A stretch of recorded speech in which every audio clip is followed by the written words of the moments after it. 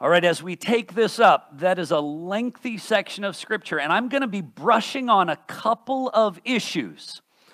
Some of these issues I would really prefer to have hours and hours to flesh out. But I don't think you're going to grant that to me today. So what we're going to do, so I'm going to try to be as clear and as faithful as possible. And if thoughts and questions come up in your mind, I would love to address and expand and impress more some of these elements. But I want to look and really grasp what's going on in this passage. We've begun to see how when Jesus ascended, he had given that clear instruction to his apostles that they were to take that gospel and they were to make disciples of all nations. We know that when they received power from on high, they were to be his witnesses in Jerusalem, Judea, Samaria, and to the uttermost part of the earth. As we reach chapter 10, they have been his witnesses in Jerusalem. They have been his witnesses in Judea. They have been his witnesses in Samaria. Now, grant you, this is still Judea, but nonetheless, it is someone who's not native to that region. It is the first occasion where there is an absolute distinctive Gentile who God brings under the gospel of grace in the name of the Lord Jesus Christ, that he comes to recognize, as that verse that I read, the very last verse, he is Lord of all. Now, what I want us to get is, not miss in this, Acts is a book of transition. So there's a few things that we can't mistake as we go through there. For example, we know that the apostles themselves were already saved, already believers, already disciples, already born again, so to speak. But nonetheless, on the day of Pentecost, the Spirit was poured out on them. Right? So they were believers, but they received later. We also saw, as part of the transition there in Samaria, those believers received the gospel and were baptized, but that in the providence of God, they sent for Peter and John, who came down there, and at their prayer and laying on of hands, the Samaritans also received the Spirit. And so what we began to see is not only in the early days of the church were many miracles being done by the hands of the apostles. And was God pleased that through the laying on of the hands of the apostles to give the Spirit? Remember, Simon the magician wanted a little piece of that action. And he said, your heart is not in the right place. It's not about you. It's not for you. But with each step of it, the apostles were there to recognize the great outpouring of the power of God, bringing salvation in the work of the Spirit on the day of Pentecost. The apostles went down and could go back and attest the very same grace that was afforded us was given to the Samaritans. That same transition is taking place, which we'll look at next week. The very same Spirit in this very same grace is going to be given to Gentiles because there is no difference. Salvation is all of God, all of grace through Christ alone. Amen? And so what we do see is this. When you come to this individual, Cornelius, he is a God-fearing man. Now, it does not use a common term in here that sometimes the scriptures use 3 times, of a proselyte.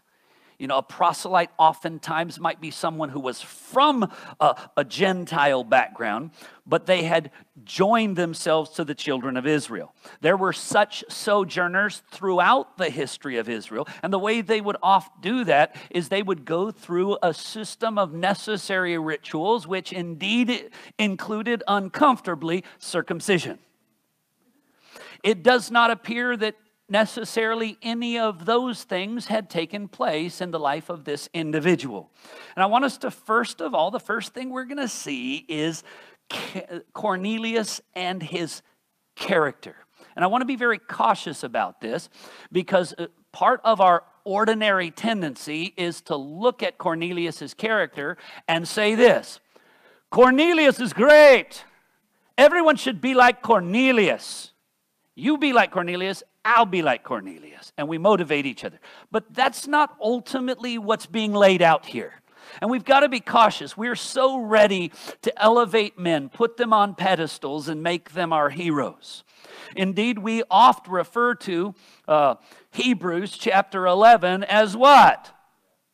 It's often called the Hall of Fame, the Hall of Faith, the Hall of the great Christian fathers. But one of the rich things that we often remind ourselves as it goes through, and it mentions Abraham and it mentions Moses, and then it goes on, Gideon, Samson, Jephthah, and all of their victories, closing the mouths of lions.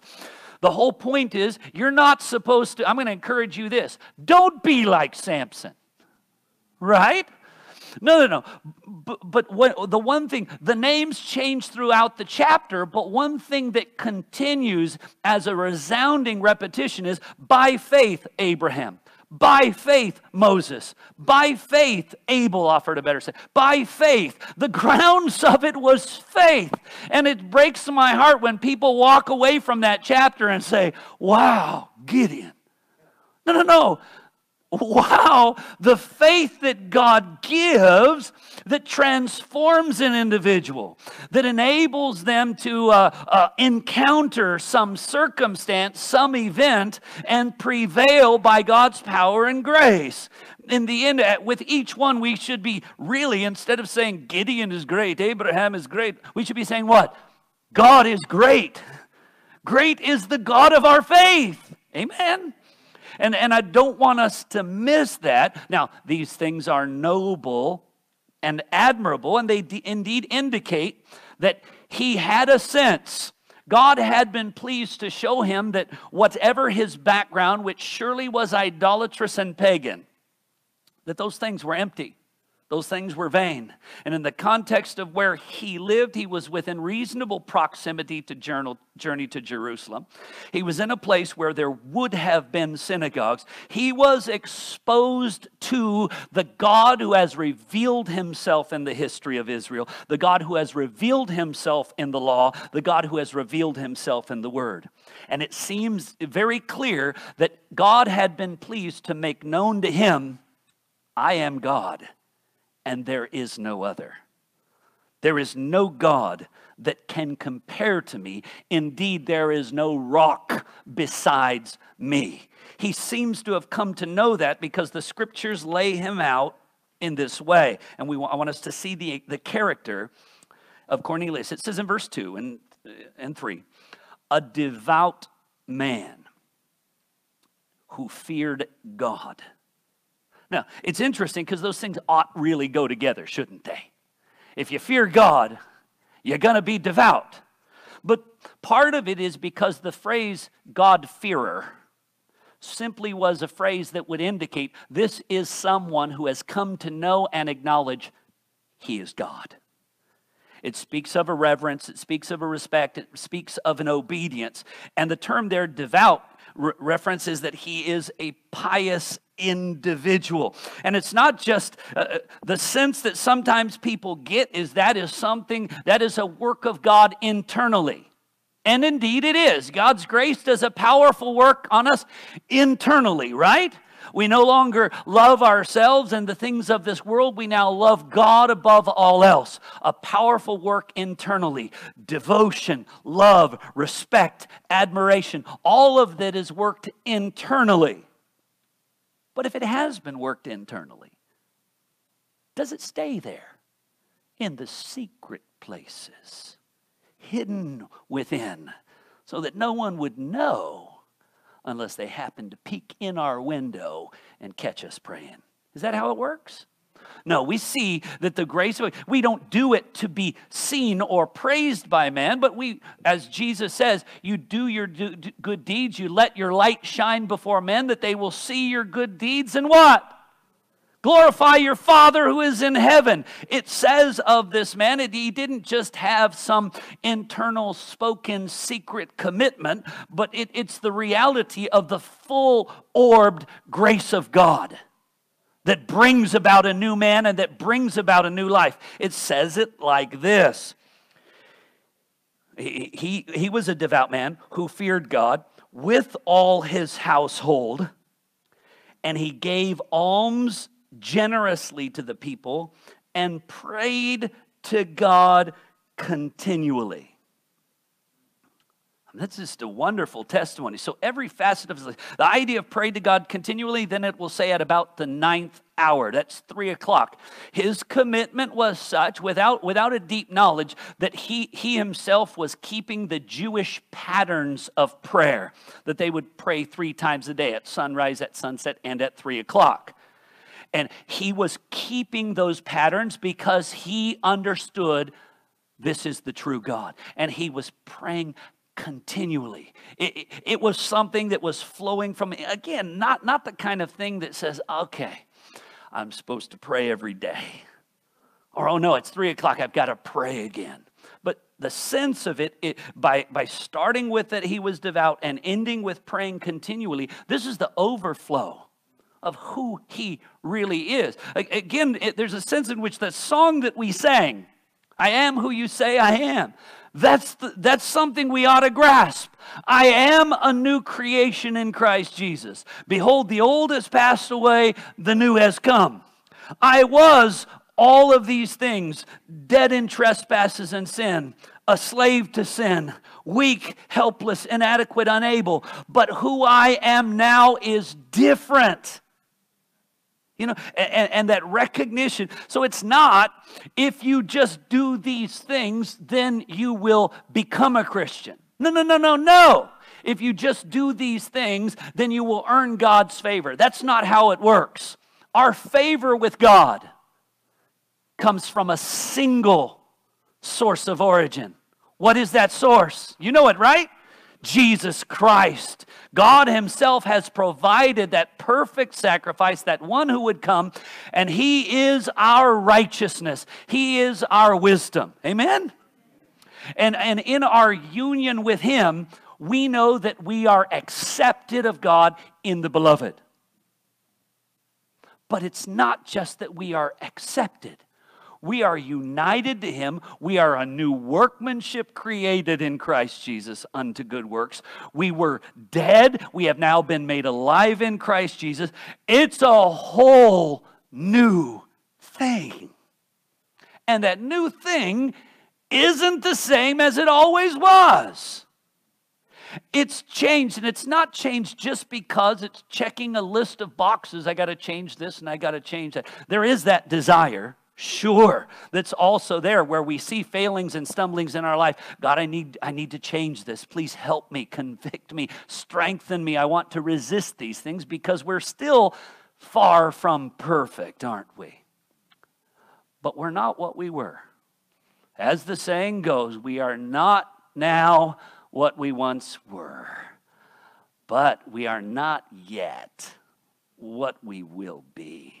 When we see him, we will be like him. But right now, between now and then, Corinthians tells us we are being transformed from degree to degree into the image of the Son. And what I want us to see when we take this up, it says good things about him. Acts chapter 10:22, it says this, Cornelius, a centurion, an upright and God-fearing man who is well spoken of by the whole Jewish nation. I mean, he has a good reputation. Everyone who seems to have anything to say about him has good things to say. But I want us to think about this, and that to some degree should be the reality. We remember James is trying to deal with some people who are acting hypocritically, mistreating or treating less valuable the poor and showing great esteem and goodness to the rich. You remember in James, and what does he tell people in James 2:18 and following? Some say, or you will say, you have faith, and I have works. Show me your faith apart from your works, and I will show you my faith by my works. Now, let's never miss that. He's not simply saying, I will show you my works. He says, I will show you my faith by my works. Because the grace that God gives that is saving faith is a laboring faith, right? And we know that, and we don't want to miss that. Remember, it says this in Galatians 5:6. For in Christ Jesus, neither circumcision nor uncircumcision counts for anything but what? Faith working through love. Amen? Now, we've got to make sure that we don't miss.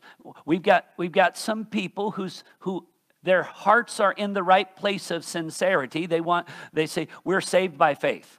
We're saved by believing. And that is absolutely right. But sometimes they get so caught up in that truth that they say, so we don't ever have to do anything. We don't, some will go so far as to say, you don't have to repent. You don't have to serve the Lord.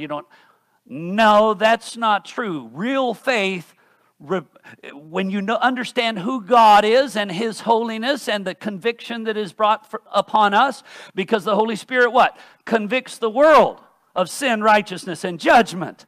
When we come to recognize that, we're brought by the Spirit to confess our sin and receive that wonderful forgiveness of our sin. And all of that is there. But then you got people on the other side who emphasize works a little bit too much, don't they? Actually, they make works part of the salvation. You're saved not by faith, but by faith plus or faith and. Worse than that, some of them say, well, yeah, don't have a lot of faith, but I'm going to make up for it with works. That's not going to happen. Faith and works are essentially like those two sides of the coin. You got to have both of them. They're like heat and light. They come together. They're indivisible. And by messing that up, we mess a whole lot up. But understanding this, we already remember this. Faith is not of ourselves. It's not our own doing. It is the gift of God, not of works, so that no one can boast. So faith isn't a work. It's not of us. It's a grace-given gift of God.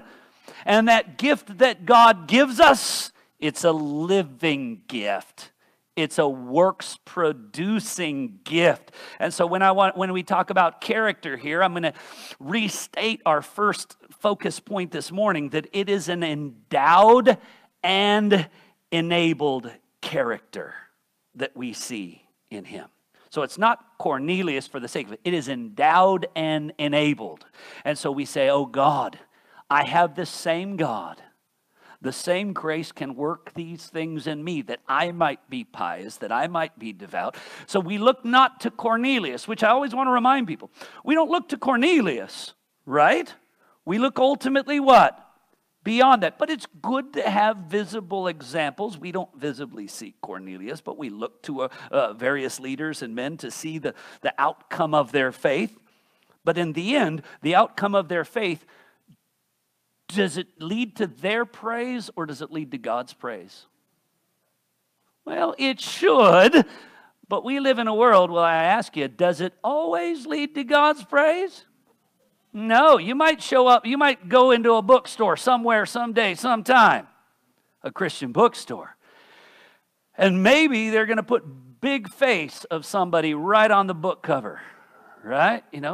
Showing the best side of that face, good profile, and promoting those things. And it happens all along where pretty soon ministries are named after men. Not all of them have the wrong motives, but I'm a part of so-and-so ministry and so-and-so ministry. And it slowly becomes like this, and people will say, what church do you go to? Well, I go to Pastor so-and-so's church. I go to his church. What? No. Who's the head of the church? Jesus Christ. I participate in this body, in this flock, in this member of sheep, but God help us to not fix our eyes upon men. Because I'll tell you, this passage does not mention to us any of Cornelius's failings, shortcomings, mistakes, or weaknesses. I do not think I will be presumptuous to say he had them. He had failings. But his general character, worked by the grace of God, was so good. Remember what it says in the scriptures. Don't want us to miss this. Psalm 53 says this, really building on some of what we read in Psalm 33 in the opening, if you were listening. Psalm 53, verse 2 to 4. God looks down from heaven on the children of man to see if there are any who understand. who seek after God. All right? And so he looks down, and what does he see? It says, they have all fallen away. Together they have become corrupt. There is none who does good, not even one. You've probably heard that somewhere before if you've ever read Romans 3. But this is what God looks down. So I think what sometimes can mess up our minds is we think God looked down from heaven. Wow, Cornelius is devout. Look at that. I found him. I found the rare jewel of great price. Ooh, he prays continually. Amazing. I'm so thankful. Ooh, is that what's happening? See, our tendency can be to think that because when we read through, that's how the Scripture declares him. And indeed, he was devout and he was pious. But if God looked down on men, left to themselves, left to their own hearts and left to their own minds, there's not gonna be a one. And so when we see this, and when we see these things in Cornelius, we should say, oh, what a blessed recipient of the gracious work of God in his life. Yes, he has character, but it is an endowed and enabled character given by God. Jeremiah says this in Jeremiah 2, verse 11 and following. And this is an interesting thing as he's scolding through Jeremiah the children of Israel, who themselves, what they had done is they had the true God, the powerful God who had given them victories. And then what did they do? They forsook him. And they followed what is nothing, made with man's hands, the figment of men's imaginations. And it says this, verse 11 of chapter 2 of Jeremiah, has a nation changed its gods? Even though they are not gods, but my people have changed their glory for that which does not profit. Be appalled, O heavens, at this. Be shocked, utterly desolate. For my people have committed two evils. They have forsaken me, the fountain of living waters, and hewed out for themselves cisterns that are broken and can hold no water. So, what I want you to note in that is, do the nations change their gods? Generally, they don't. But the children of Israel, who are the only ones who shouldn't, did change their God. But someone might want to run forward. Wait a second. Cornelius changed his God. He did it. All hail Cornelius, right? Wrong. If one changed his God, it's not native to him. People don't do it. If they change their way, it's not native to them. They don't do it. You know, it's such a powerful thing when we hear the way the Scriptures unfold it. Listen as I read Psalm 102, verse 18 and following. Let this be recorded for a generation to come, so that a people yet to be created may be to the praise of the Lord. He looked down from his holy height. From heaven, the Lord looked down at the earth to hear the groan of prisoners, to set free those who were doomed to die, that they may declare in Zion the name of the Lord, and in Jerusalem his praise. God looks down, and what does he see? We are children of wrath like the rest. We are prisoners doomed to die. Romans 6 calls us what? Captives, slaves to sin. And yet God, in his mercy, is pleased to set us free. I love the way that it says it. I guess really, when he says these words, it captivates the natural condition of man. In Romans 7:18, he says, for nothing good dwells in me that's in my flesh. Isn't it right? Nothing good. For I have the desire to do what is right, but not the ability to carry it out. That's a hopeless state. That's the natural state. But then what does grace do? Romans 6:17. But thanks be to God. I never want us to miss those wonderful little introductory words. But thanks be to God that you who were once slaves of sin have become obedient from the heart. That's different language than we would expect. We would expect, you were disobedient. Thank you for becoming obedient. I mean, wouldn't that seem more natural? And you were doing wrong. Thank you for doing right. That makes more sense humanly. But spiritually, with regard to our condition, apart from faith, you cannot please God. All of our righteousness is as filthy rags. And we find ourselves continually unable to change, unable to make progress. One step forward, two steps back, and we think, how am I going to change? And the answer is, you and I can't. But the grace of God can change any one of us. That's why he says, thanks be to God that you have become obedient from the heart. Which means when if ever we do something and someone says, brother, sister, that was wonderful, that was blessed, I'm so encouraged, what should you be saying? Thanks be to God. All praise be to God. You know, apart from him, yeah, if you knew me, what I was. And even what people knew that I was, wasn't all that I was. I was worse than they could see. But when God revealed that to me, I was thankful nobody could see what goes on in there. But he revealed to me that he saw it.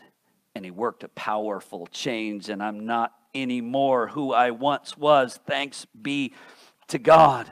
That's why we love those words that Paul says in Philippians 2, 12 and 13. Therefore, my beloved, as always, you obeyed me. So now, not only in my presence, much more in my absence, he calls them to what? Work out your salvation with fear and trembling. So he calls them, it's a call to action. Work it out. Wait. Now, work out your salvation is clearly different than work for your salvation. Let us never confuse those two things. You can't work for your salvation. But those who are saved, by grace, they work it out. But then we remember, and I don't ever want us to miss, what is that next verse? Right there in Philippians 2:13. For it is God who is at work in you, both to will and to work for his good pleasure. So that you had the desire to do good. Where did that come from? That you had then the ability to carry it out. Where did that come from? So maybe you and I might say, all praise and glory be to God. So Cornelius had character, but it was an endowed and enabled character, the product of the grace of God. And that same grace is the grace that is given to all of us in Christ Jesus. I love how Peter writes in his epistle, he says, to those who have obtained a faith of equal standing with ours. Because we might start to think, well, those apostles, they had a peculiar and extraordinary role in the early church. But with regard to the salvation, no different than ours. With regard to imperfections, no different than ours. Remember, Peter backed away from eating with the Gentiles as he should have the moment some Jews came down. He misled Barnabas in the midst of those things. Men, even apostles, were not infallible. You know, someone might want to declare Peter to be the first pope. You know, they're gonna be suffering tremendously in so many ways, because one of the things we saw in 1 Corinthians this morning is the fact that he was a married man, which is a little rarer. And further than that, he was a fallible man, right? Because even as he comes down to Cornelius here, and I do love it. People might want to lift up Cornelius. Cornelius wasn't ready to lift up himself, but Peter shows up and he's ready to lift up Peter, isn't he? But what does it say as he comes into the presence? And he falls down to worship him, chapter 10, verse 25 and 26. But Peter lifted him up and said what? Stand up. I too am just a man. And I'll tell you that. Let us never mistake that. Anyone who stands to teach and preach, I too am just a man. There's days that I'm going to be weary, and possibly as a result of that, unkind. Even I'm being a little gracious towards myself. I might be unkind on days I'm not weary. Sorry. In other words, I'll even try to semi-excuse my stumblings. Well, there's a reason why, because, I am not perfect. You are not perfect. And we know that. We walk together. We bear one another's burden. We try to be iron sharpening iron. We try to provoke one another to love and good works. Remember, it isn't men that we lift up. We look to Christ who is seated at the right hand. He's the one who did all things well. He's the one who was perfect and pleasing. And so whenever someone begins to praise you, earnestly try to say this: thanks be to God, and oh, how short I am yet of my Savior. Amen? All right, the clock keeps ticking, so let's move on to the second thing that I want us to consider this morning. As this is unfolding, in this passage, we see not only Cornelius, but God is at work here. He's going to bring about the salvation of Cornelius. It's important to know this. He was a God-fearer, coming from the days prior to Christ. But the scriptures are very clear. There is salvation in no other name. All salvation that ever takes place is in Christ Jesus, correct? And so it was in the good pleasure of God that those he had been pleased to make himself known to, he was making his Son known to. And so he sends an angel to Cornelius to speak with him, doesn't he? Now, I want you to be a little bit aware of this, or more than a little bit aware of this. This experience for Cornelius was not a joyful event. It says that when this angel appeared to him, that he stared at him in terror. I mean, it was shocking and unnerving. More than that, what I really want us to focus on in the sadly brief time that we have is the communication. We looked at character, now we're looking at communication. And I want us to see that the communication that is given by angels was limited. And the communication given by visions, less than lucid. Okay? I want us to see those things because when the angel comes, I ask you this: does the angel know Jesus is the Son of God? Does he know Jesus died, was buried, and rose again on the third day? Does he know that Jesus ascended to the right hand of the Father and is coming again to judge the living and the dead? Does he know this? Why didn't he just say it? It's not his place. Which is what I want us to be really careful about. You might meet someone somewhere someday who's going to say, an angel came and spoke to me. And your first response should be, so what? Well, graciously, so what? You know, because the fact is, yeah, so what? Because God spoke to me. And how much did the angel say? Because God's told me a whole lot. So this is a living word, a reliable word, a more sure word. So why are you getting all excited about the fact that an angel spoke to you? That's no big deal. When the angel spoke to this man, did he now know Jesus? And the most important thing, post-resurrection ascension for mankind is to what? Know Jesus. These angels are not the messengers that it's given to. All he tells them is what? Go to this house, in this place, call for this man, and listen to what he says. That's it. How much new doctrine did the angel introduce? How much new practice for how the church should function did the angel introduce? Nothing! That is not the work of angels. That is not their place. And so that's one of the ways that we can understand when error is taking place. In Galatians chapter 1, having delivered the gospel to the Galatians, Paul says this in verse 8, even if we or an angel from heaven should speak or preach to you a gospel contrary than the one that we did, let him be accursed. In other words, changes in the message, that angel may seem to be from heaven, but that's an accursed angel. Now, how many of you want to listen to accursed angels? I wouldn't think so. Further, 1 John reminds us of this, and we don't mistake this in chapter 4, verse 1. Beloved, do not believe every spirit, but test the spirits to see whether they are from God. For many false prophets have gone out into the world. So a false prophet who says he's got a message from a spirit, how do you test that guy? Well, does what he say measure up to the faith once for all that God has revealed? If it leads a different direction, no good.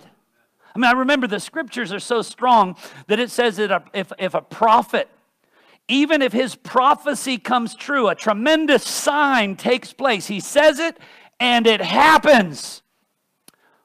But he tells you to follow other gods. Don't listen to him, because the Lord your God is testing you to see whether or not you will obey him. So the thing, we get all caught up in the amazing seeming things. You know, if someone was to say, look, if you look up in the sky tonight, you're going to see 3 falling stars. And then if you do look up and you see 3 falling stars, does that mean you should do everything else that guy tells you? No. You know what it means? It means you saw 3 falling stars. Doesn't mean anything else than that. What God would have us do, he reveals. And so, again, I want us to not only notice that Philip was in Samaria, and an angel spoke to him as well and told him what? Get down there on the road that goes from Jerusalem so that he could meet what? The Ethiopian eunuch. You remember that? Now, Philip, why didn't he have this conversation? I'm weary, that's a long way. You can get there faster. Right? But the angel did not go. The angel did not meet the Ethiopian eunuch reading the book of Isaiah. The angel did not open up to him Christ beginning in that passage. Did he? No, because that is not entrusted to them. The word is entrusted to us. Yes. Remember, Satan himself disguises himself as an angel of light. 2 Corinthians warns us about these things. Even more scary, 1 Timothy 4, when it says, in the latter times some will depart from the faith, which we look around and we see it, don't we? The people departing from the faith by devoting themselves to deceitful spirit. And it even goes on to say the teachings of demons. You know, as we saw recently in the study of Jude, relying on dreams, going on and on about visions. Can we hear the word of the Lord? Can we hear God's word? Because it doesn't change. And so what Cornelius only told him very specifically certain things. Even then, angels were not delivering messages to Peter. Peter, where did he receive his gospel from?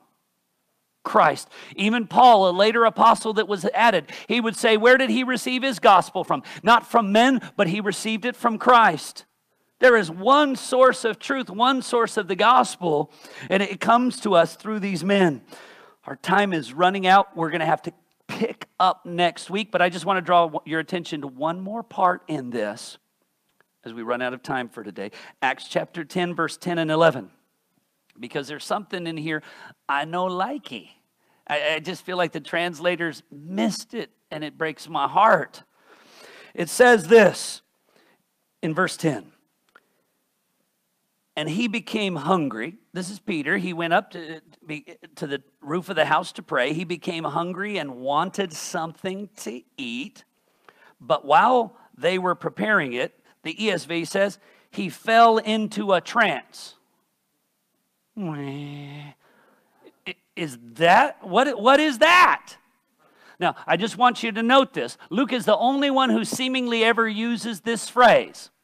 And it's here, and it's also in chapter 11 when he's recounting this experience. But this particular word, let me show you two places briefly where the same word is used, and ain't no trance going on. Okay? Just one in limited time. Luke chapter 5, verse 26. Jesus has healed a paralytic man. Remember? He says, is it easier to say your sins are forgiven or rise up and walk? And it said, and the man, he said, rise up and walk, take your mat. The man rose up and walked. And it says in Luke chapter 5, verse 26, and amazement seized them all. That word amazement seized them is the same word. Now I ask you this, when that man stood up, healed, did everyone there fall into a trance? No, that would be weird. There's no need for that. Look with me also at a second one, because this word isn't used that frequently without variation. Now, this is the Mary Magdalene, Mary mother of Jesus, of James and Salome, came to the tomb. Mark 16:8. Remember, they came to the tomb. The angels appeared to them. It says, Mark 16:8. They went out and fled from the tomb, for trembling and astonishment seized them. I ask you this. Did they run out of the tomb and fall into a trance? No. What it's saying is astonishment seized them. So I will proffer this as a valid and what I believe a more likely translation in this passage, that it ought to simply say that as he was waiting for his food, he became astonished when he saw a sheet descending out of heaven down from its four corners. That's the real rendering of those words. Now, is it a vision? Yes. Did he have to be in a trance? No, that's a very, very weird use of that word. He became astonished. And it's actually not he fell. He became astonished when he saw the sheet come down with all these animals on it. Oh. So, we're going to take this up next week. Boy, I was telling my wife this morning, I think that we have way too much for the time allotted to us. But I just want to focus in on this by way of repetition before we get out of here today. We see that God is continuing that process of building his church. It's going from Jerusalem, Judea, Samaria, to the uttermost part of the earth. We've seen the Jews saved. We've seen the Samaritans saved. And God is now bringing into the church also the Gentiles. He's bringing them in with equal position, equal standing. That mystery that was kept hidden for generations, now being revealed to the saints, is going to be unfolding right here. And in the midst of that, there is statements here that speak of Cornelius's character. But we rejoice today in the recognition that that character is endowed by God and enabled by his Spirit. Right? We are what we are by the grace of God. Paul says, I worked harder than all the rest, nevertheless not I, but the grace of God that is in me. As we moved on forward, they began to see various visions, angelic communication, But we remembered this, that communication was limited and even less than lucid. We'll look at next week a little bit. After seeing that vision 3 times, it says, Peter was greatly perplexed, wondering, what does this mean? All right, so that wasn't the clarity. I wish everybody who ever had a dream or vision would recognize that did not give them all the answers. That's not the solution. That's not the direction. He ended up understanding that vision in accordance with the word of God's promise to include the Gentiles in his people. God's word is what always gives us the clear, the sure, the believable truth. So character is endowed and enabled. Communication outside of the clear word of God is limited and less than lucid. Amen? All right, let's pray. God, thanking you so much for the time that we spent. Even so thankful that as we look at this passage, that as it builds forward to chapter 36, it's just continuing to build towards the primacy and centrality of Christ. Lord, we thank you that for these men, the early apostles, for even the God-fearers who were spread abroad, that you were pleased to send your men, because faith comes by hearing the word of Christ. And we know that they will not call out upon you unless they hear. And they will not hear unless someone is sent. Lord, what an astounding thing that you have entrusted this privilege and duty, not to angels, but to mere men such as us. Lord, and we do look at one another and we recognize and we declare we too are just men. But then we say, and we are not great, but absolutely great and glorious is our God. And in all of the things of in ourselves and in this world, there is confusion and instability. But with you, there is a surety and an absolutely blessed assurance. And we rejoice in you. In Jesus' name, amen.